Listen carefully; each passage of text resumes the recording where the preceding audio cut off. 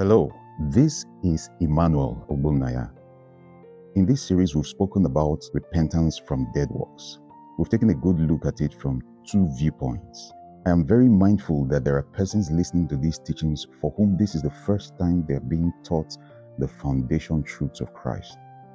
It's for your sake and the sakes of those who have been in Christ for a while but who haven't understood these things until now that I'm going over these teachings here in this series. So now we proceed to the second foundational truth mentioned in Hebrews chapter 6, 1-3. Faith toward God. What is faith? What exactly is faith? What does faith mean? What does the Bible say that faith means?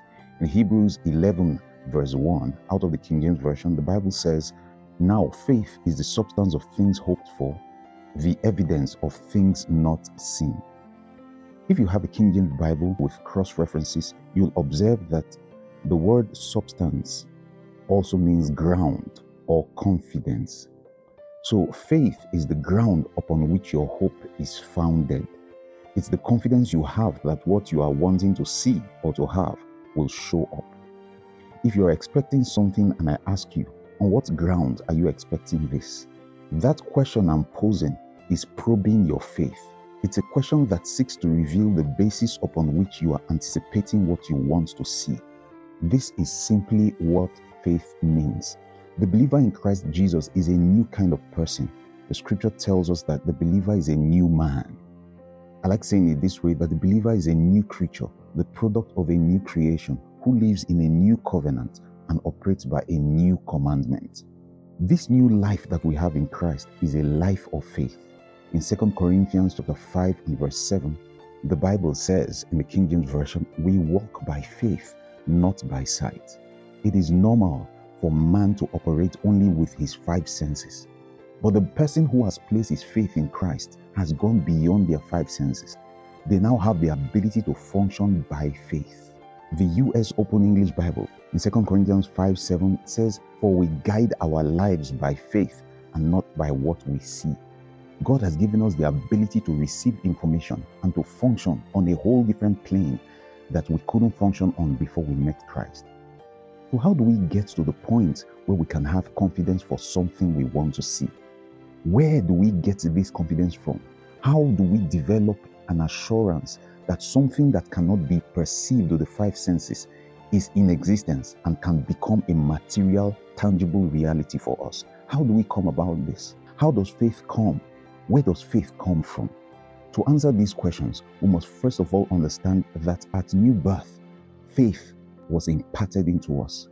The Bible says in Romans chapter 12 and verse 3, "For I say through the grace given unto me, to every man that is among you, not to think of himself more highly than he ought to, but to think soberly, according as God has dealt to every man the measure of faith." Here Paul was speaking to believers and he was telling them, you don't need to have an exaggerated opinion of yourself. Carry the opinion of yourself that God carries about you. Understand that God has given to each and every one of us the measure of faith. The measure of faith. When you got born again, the capacity for the faith life was put on the inside of you. That's what Paul is saying here. To every one of his children, God has given the measure of faith.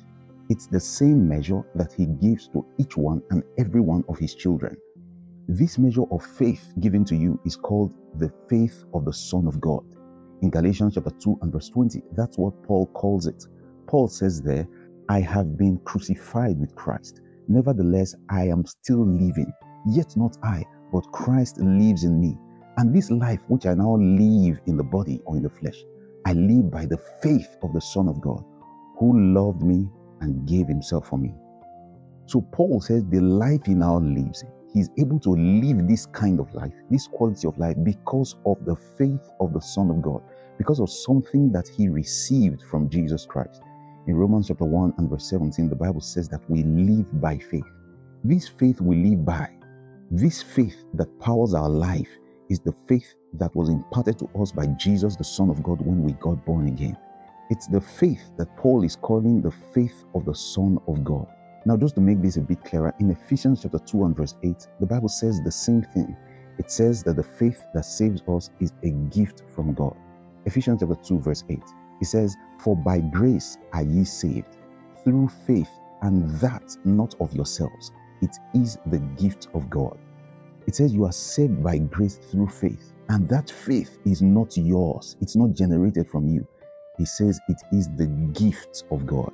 This faith was given to us by God. It's called the measure of faith. It's very important that we acknowledge this, because some believers think they do not have faith. It's not true. The Word of God says that you have faith. It says that God has given to you the measure of faith. So our responsibility is to rise up and put to use what God has given to us. We'll pick it up from here in our next conversation.